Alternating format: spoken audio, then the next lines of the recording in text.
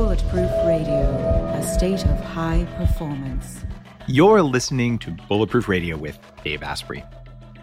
Today's episode is going to be a lot of fun because it is with a guy who is a real expert on metabolism. And he's a pioneer at testing intermittent fasting in clinical settings. We have all kinds of information about intermittent fasting that's been out there. It's, a core part of the Bulletproof diet, but it's been around in spiritual traditions for a very long time, but the clinical studies of it were lacking. And Jason Fung is the guy who has done a lot of that work. And he's worked on treating obesity and diabetes. He wrote the obesity code, the diabetes code, and today he's talking about one of the 4 big killers. The things that you have to avoid if you want to live a long time. Cancer is one of the big 4 things that takes a lot of us out.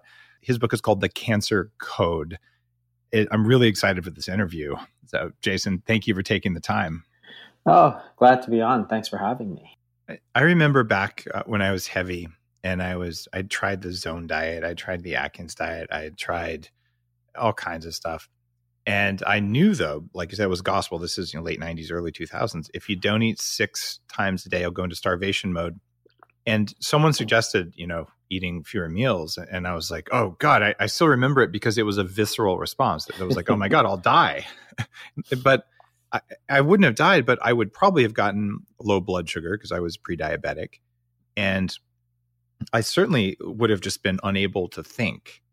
And so for me, it was really kind of a scary idea that you could even consider fasting. I would have never predicted that years later. I had a 24-hour fast. Oops, I guess I did that because I didn't have time for lunch.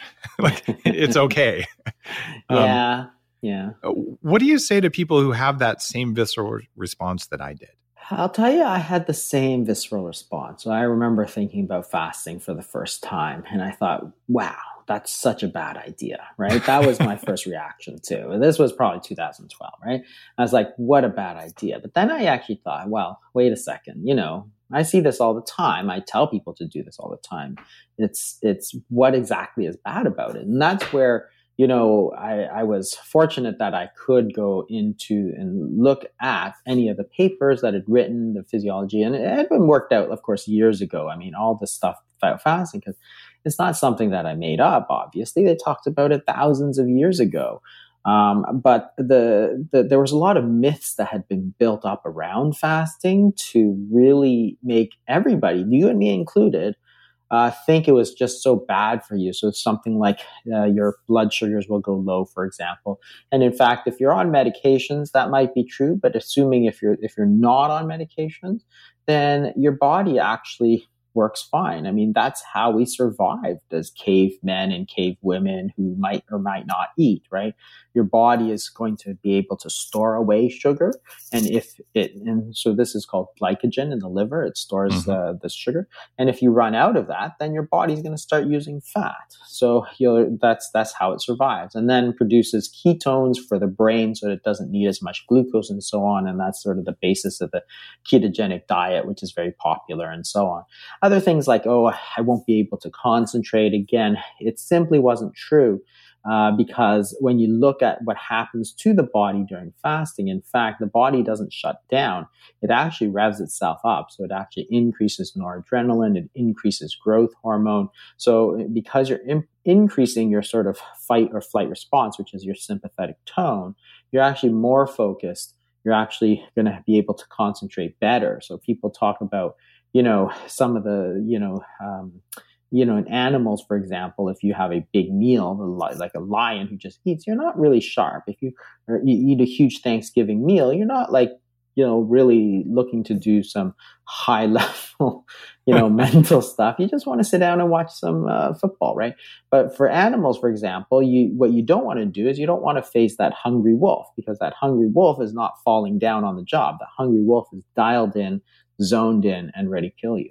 So the point is that when your body doesn't have energy, it doesn't eat, it's actually going to shift and start using the fuel that's carried on its own body, but it doesn't decrease it. So you're changing fuel sources, but then you're increasing the amount of fuel that your body is using so that you can go out and hunt. So this is like a survival response. It's actually, you have more energy people sometimes have, I remember one fellow, he came into the office and his wife was like, before he was so slow, now I can't even keep up with him because he's got so much energy. He's just raring to go. And what you've done, of course, is you've liberated the energy that's carried in that body fat. So as you start to use that body fat, your body's like, whoa, there's like 500,000 calories of food energy stored in this body fat. Let's go use it. When you eat all the time, of course, you lock all that body fat away because you're not able to access it because you're eating, you're using the food, not your body fat. So that's what I mean by switching fuel sources. Your body, when you're not eating, simply switches over to using your body's own stores of calories. It seems like if you're exposed to a lot of chemicals, you're exposed to toxic metals, you're exposed to xenoestrogens, including mold toxins. All of those are also independent risk factors for obesity and cancer. How do you sort out toxins versus diet if the toxins make you fat? Yeah, that there is a bit of it's sometimes hard to tease it out, but there's statistical ways that you can try to do that. It's not perfect, of course, but if you look at the overall sort of contribution of toxins, they tend to be relatively small because you're not going to get them. So it's hard to get these toxins that are sort of worldwide sort of thing, right? Whereas obesity, you can track it. It sort of started, it didn't start, but it was the most biggest problem in America. And now you see it in Asia and so on. So you can track these things as opposed to certain, say, toxins. So aflatoxin, for example, is something that causes and wood dust and other things. These all cause cancer, but you're not going to see sort of in all parts of the world as opposed to obesity. So you can try and distinguish between those two. But for sure, those are problems, for sure. We know it. And there's a list of carcinogens that the World Health Organization maintains. But when you look at in a population how much it contributes to cancer overall, it tends to be sort of like 1%, 2%, 3%, which together can be important, but obesity and diet and so on tend to be the biggest part. Unquestionably. Do you know why coffee only causes cancer in California? Coffee is a tough one. I mean, the problem, of course, with these studies is that they typically take coffee drinkers versus non-coffee drinkers, and then they say, okay, well, what's the difference between the two, and then try and make some conclusion. But this sort of stuff is very hard to, because there's a difference between coffee drinkers and non-coffee drinkers, other than the fact that the one drinks coffee. Some, might be under very high stress, for example, real go-getters, and other people might be much more laid back. And, there's so many differences between the two that it's often hard to distinguish whether it's just the coffee. I mean, the same problem exists in all of nutrition. To try and tease out these things is very difficult. So we actually went through a number of these hypotheses for diet. We thought maybe fiber was the problem. That didn't turn out to be the case. We thought it was fat. We thought it was various vitamin deficiencies. So we tried, I'll tell you that they've tried, and these are $1 million studies. So they've tried vitamin A, B, C, D, E, and they've tried selenium, and they've tried omega-3 fatty acids. All, tested the supplements and randomized controlled trials. And of course, none of them really had any effect on cancer. Well, some of them did. The vitamin B and C, vitamin B ones actually tended to increase the rates of cancer. So that wasn't good. Some of the more advanced biohacking techniques, in fact, the guy who talked about this most was probably James Clemens when he came on the show. He wrote a book called The Switch, which was brilliant. And he's like, well, go on a protein restricted diet for a month and eat less calories. And the next month, go on an mTOR month. So you're sort of going in this, break things down, clean them up, and then build them back. Clean them up, build them back as part of an anti-aging regimen. Because if you get sarcopenia, your muscle loss as you age, which just normally happens with every decade, that also tends to, well, you don't get cancer necessarily, but you're walking hunched over and you can see through your skin. And that's not the type of aging that anyone wants either. Yeah. Do you think that there's validity to that kind of feast famine strategy?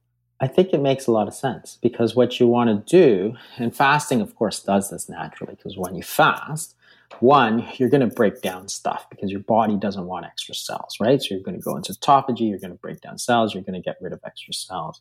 But then growth hormone goes up. So then when you do eat, you rebuild those cells that you need. So that's essentially what you're doing, is you're trying to cycle between sort of breaking down and then rebuilding, breaking down and then rebuilding, which is the way that you sort of rejuvenate the body, right? That's the whole word itself. You got to get rid of the old stuff, bring in the new stuff. If you keep pushing, it's like if you renovate your bathroom, the first thing you got to do is take out those old tubs and old toilets, because then you can put in new ones.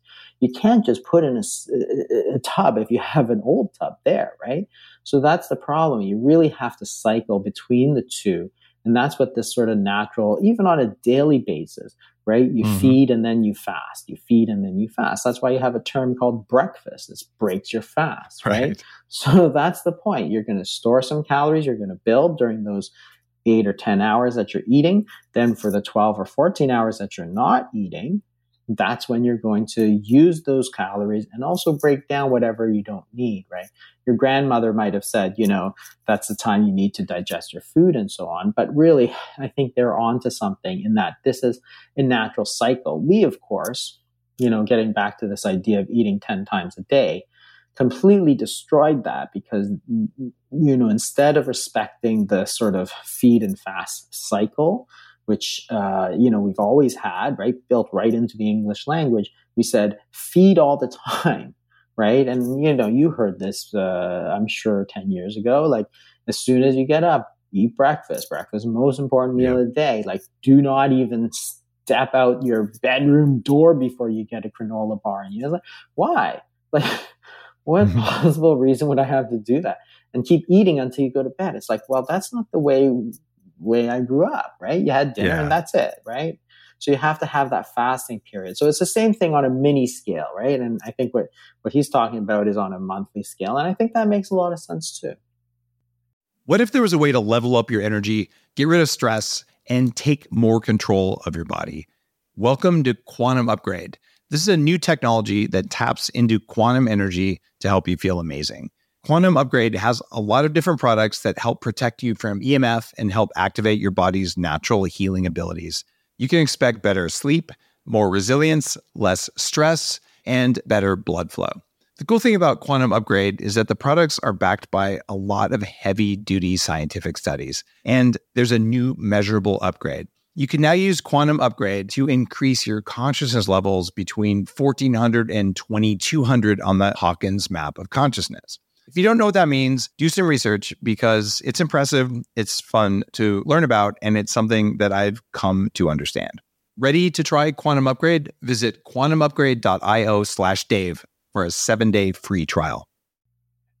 I feel like we could talk for 8 hours and really kind of cover the basics of your book. It's a very complete book, includes immunotherapy.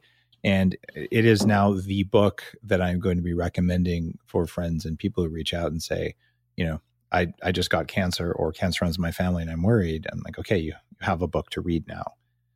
And that's a high bar, but I think you're very logical and it's very readable. So I have kind of two questions that I want to follow up to end the interview with. And the first one, someone finds out, and unfortunately I can't tell you which kind, but someone finds out that they have a common kind of cancer and they just hung up the phone with their doctor. Without knowing much more, top 3 recommendations for people who don't, or who are going to have to deal with their cancer. What are the 3 most important things they can do if they're playing the odds?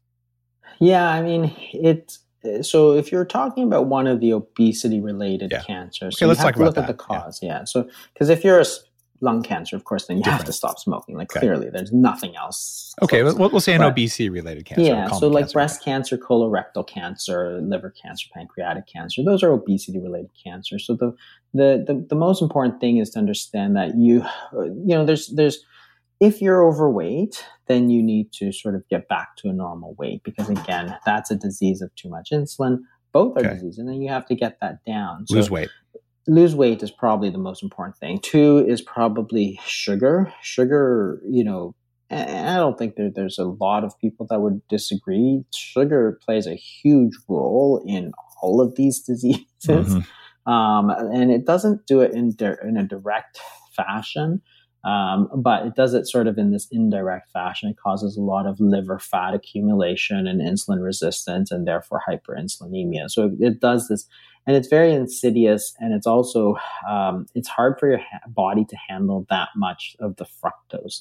And that's the problem with the sugar. So cutting sugar is probably one of the, big things. So trying to lose weight, trying to get down. If you have type 2 diabetes, then there are certain drugs that might make things better and certain drugs that might make things worse. So insulin, of course, would not be something that would recommend, but trying to control your sugars through your diet. And there's also certain medications that you can. Those would be the main things. I mean, they're common sense. They're logical. I mean, in terms of treatment, you still got to follow whatever the oncologist recommends as the best treatment regimen, because by the time you get to that stage of cancer, I mean, we've spent like millions and millions of dollars trying to figure out the right regimen. And I'm not going to say, they're all wrong, right? It's the regimens that they recommend have been tested. So you do need to take that advice, but there are ways to improve your odds. So getting to a normal weight, cutting down sugar, potentially considering metformin, and intermittent fasting has other roles. So one of the roles is in chemotherapy. It actually, they've used it sort of before chemotherapy. It makes it more tolerable and perhaps also makes it more effective. And that's, so they fast 24 hours before. And the idea here is that what you do is by fasting, you're putting your cells into this sort of regenerative mode, so that when you get the chemotherapy, you don't sustain as much of the toxic damage that accumulates. Whereas the cancer can never really go into this regenerative static mode. It's always sort of growing, and therefore it gets the full brunt of that chemotherapy. So they've used it in small studies where they've used fasting sort of before and after chemotherapy, and they found that a lot of people can tolerate it better. So these are sort of, metformin, fasting. These are ways to sort of optimize around the treatments that are available. Do you have enough time to talk briefly about metformin? There's some new studies that I wanted to chat about. You're good for another couple minutes? Yeah, absolutely. So metformin is really interesting because, again, it plays on a hormone called AMPK, which is, again, one of these nutrient sensors. And the nutrient sensor, it sort of fools your body into thinking that there's no nutrients available and therefore, cutting growth down. So in diabetics, the metformin seems to reduce the risk of certain types of cancer, breast cancer particularly. And therefore, some people have started to use it sort of outside of the diabetic realm. And you see that in a lot of longevity. People will consider using metformin or some of the related compounds to metformin in an effort. The proof is still to come, I think. I mean, I don't think there's any good studies. But, on the other hand, it's a relatively non-toxic drug, because all drugs do have side effects. But we've been using it for 50, 60 years, and, it's been well tolerated. We know a lot about this drug. I went on metformin when the first anti-aging studies came out, early 2000-ish, for about 3 years. But I ended up going off of it because of some early studies about a reduction in mitochondrial function. And just like 4 days or maybe 6 days before recording this, a new study came out that showed that it was exacerbating age-associated mitochondrial dysfunction and caused a failure of cellular respiration because of what it does to complex 1 in the mitochondria. And so that plus the vitamin B12, the reduction in sensitivity, I've been reluctant to recommend it as much as I used to for healthy people. But the idea of reducing your type 2 diabetes is so much more overwhelmingly important than that side effect. But if we're looking at a healthy population, that may be one to hold off on for a little while based on that, I think. Yeah. Do you agree? I agree. I've never recommended it to healthy people, although I know certain other doctors who have done that. So I think that the benefits, again, it's one of these risk benefit things. If you have type 2 diabetes and your option is metformin and insulin, then clearly, metformin does better than insulin. Okay. But if you're healthy, then what are your benefits? Well, they're fairly murky. And so therefore, any side effects are going to start to balance because your risk is just so much lower in a healthy population. And the other thing is that these drugs, they might be good for a certain period of time and not be good if you do it continuously. There's lots of drugs that have been like that, right? If you take it, it's good. You take it, it's good. Then when you study, you've been taking it for 10 years and it's really bad for you, right? So some of the osteoporosis drugs were like that. They were good, they're good, they're good. But if you took it for a long time, you got more fractures actually. So there's sort of a time limit to those because they're interfering with sort of the natural thing. So if you're chronically stimulating or simulating this sort of state of semi-starvation, it might be good for a while, but you're not getting the normal growth that you should be getting, right? So therefore, maybe you do have to cycle these. Maybe you do have to say, take it for this and then go off of it and this and that. There's different ways, but without the studies, it would be hard to know how to recommend it. So I've never really recommended it for healthy people. I think your conservatism was probably warranted there. And I've considered, I probably will experiment with taking a metformin on a day when I'm going to do a 24-hour fast. So I'll turn up the effect of the fast, but the rest of the time I wouldn't take it. Stuff like that. There's all kinds of stuff. And we may never do studies on that. But if we know enough about how it works and you see outsized results, you can probably say, okay, this is a healthy practice for me, but it may never be provable. But if you look half the age of your friends, okay. Yeah, and I think these things are relatively low risk too. When you cycle these things, of course, you're going to be a lot less prone to getting into problems. Like if you cycle, say, veganism, you're going to be less prone to getting into trouble. Like if you eat eggs every so often or fish every so often, you're going to be a lot less prone to getting into trouble than if you're hardcore 100%. I eat 0 eggs and fish and meat and everything, right? You could get into a lot of trouble with that. Same for everything, right? Hardcore keto, people worry about that. Hardcore carnivore, people worry about that. And some of these diets haven't been around long enough to really know what the long-term side effects are. But it seems like you do have there's reasons that you'd have to think twice about doing them hardcore all the time. Whereas if you're just sort of cycling in and out, trying to get the results, targeting them to what you want. Like if you have a specific problem, I want to lose weight, right? Let's target that. Let's get to there, right? And then getting there and then trying to maintenance those sort of things. It seems like you're going to run into a lot less trouble in the long term. Well, I love your reasoned, rational thought process about cancer, about fasting. You don't jump on the bandwagon too soon, but you're way ahead of the curve, and you're so willing to say we don't know. But you're also the rare doctor who's willing to say we don't know, but the most rational thing that makes sense given what we do know is probably this, and we'll see more studies. That's a very rare thing for anyone with a license. So thank you. Thank you. And thanks for about the cancer code, because that really was I was trying to do is write a book for somebody who sort of all of a sudden finds out, I have cancer. Like, what am I going to read? Like, how do I know more about this? Like, what's happening in my body?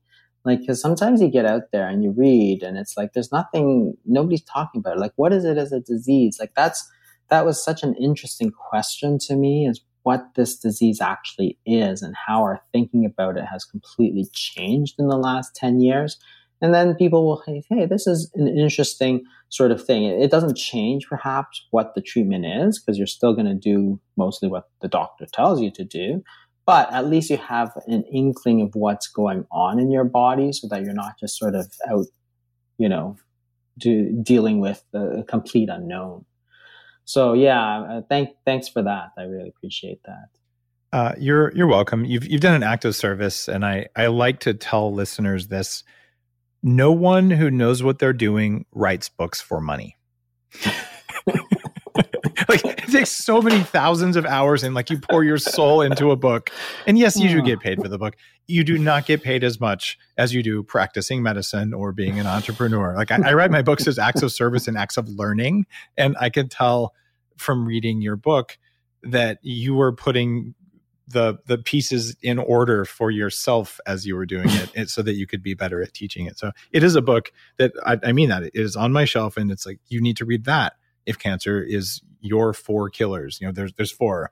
Diabetes is the first one because it makes the other 3 more likely, but cancer is the biggest one, right up there with cardiovascular disease. They kind of race depending on absolutely number 1 and 2. Yeah. And so you wrote the book that said, here's what you do. I hear you about the writing, because it's like, you write not because you want to, you write because you have to, because it just ain't worth it otherwise, right? Because sometimes you get these people that say, oh, you wrote it for the money. I'm like, if I was doing it for the money, I'm telling you, I could have done a lot of other things that would have done a lot better than that. You write it because, and I totally hear you on that, because it's like, I remember I finished the book, I finished the diabetes code, and then I started reading up on cancer, because I found it honestly, I thought the whole scientific journey was just a fascinating story. And it's like, oh, I have to write this. And so you have it on your chest. You have to get it off your chest. Yeah. And then it's like, okay, I've said what I have to say, right? You don't write it because, oh, I need to write a book and I need to make money. You do something else for that, right? Yeah, absolutely. You do something else for that. But it's well done. And for people listening, look, if you decide you're going to read the cancer code, if you have cancer in your genes and in your family, and you know your mother and father got it and your siblings did, you might want to read this book. And if you have cancer, or you've had cancer, which means you have a greater chance of it coming back, you might want to read this book. And one thing you absolutely have to do, and this is funny, but it's actually proven to reduce cancer, and it's leave a positive review when you read a book that's worthy of a positive review. And the reason that reduces cancer, and I'm not joking about that, is that gratitude in multiple studies reduces inflammation in the body. And it's the least you can do. If you tip your barista, you also should leave a review for your authors. It doesn't take very long. And on that note, thanks, Jason, for being a continued voice of curiosity and reason in the bizarre world of health and medicine. You're doing a fantastic job. Thanks so much. Thanks for having me on. This is great. The Human Upgrade, formerly Bulletproof Radio, was created and is hosted by Dave Asprey. The information contained in this podcast is provided for informational purposes only and is not intended for the purposes of diagnosing, treating, curing, or preventing any disease. Before using any products referenced on the podcast, consult with your healthcare provider, carefully read all labels, and heed all directions and cautions that accompany the products. Information found or received through the podcast should not be used in place of a consultation or advice from a healthcare provider. If you suspect you have a medical problem or should you have any healthcare questions, please promptly call or see your healthcare provider. This podcast, including Dave Asprey and the producers, disclaim responsibility for any possible adverse effects from the use of information contained herein. Opinions of guests are their own, and this podcast does not endorse or accept responsibility for statements made by guests. This podcast does not make any representations or warranties about guest qualifications or credibility. This podcast may contain paid endorsements and advertisements for products or services. Individuals on this podcast may have a direct or indirect financial interest in products or services referred to herein. This podcast is owned by Bulletproof Media.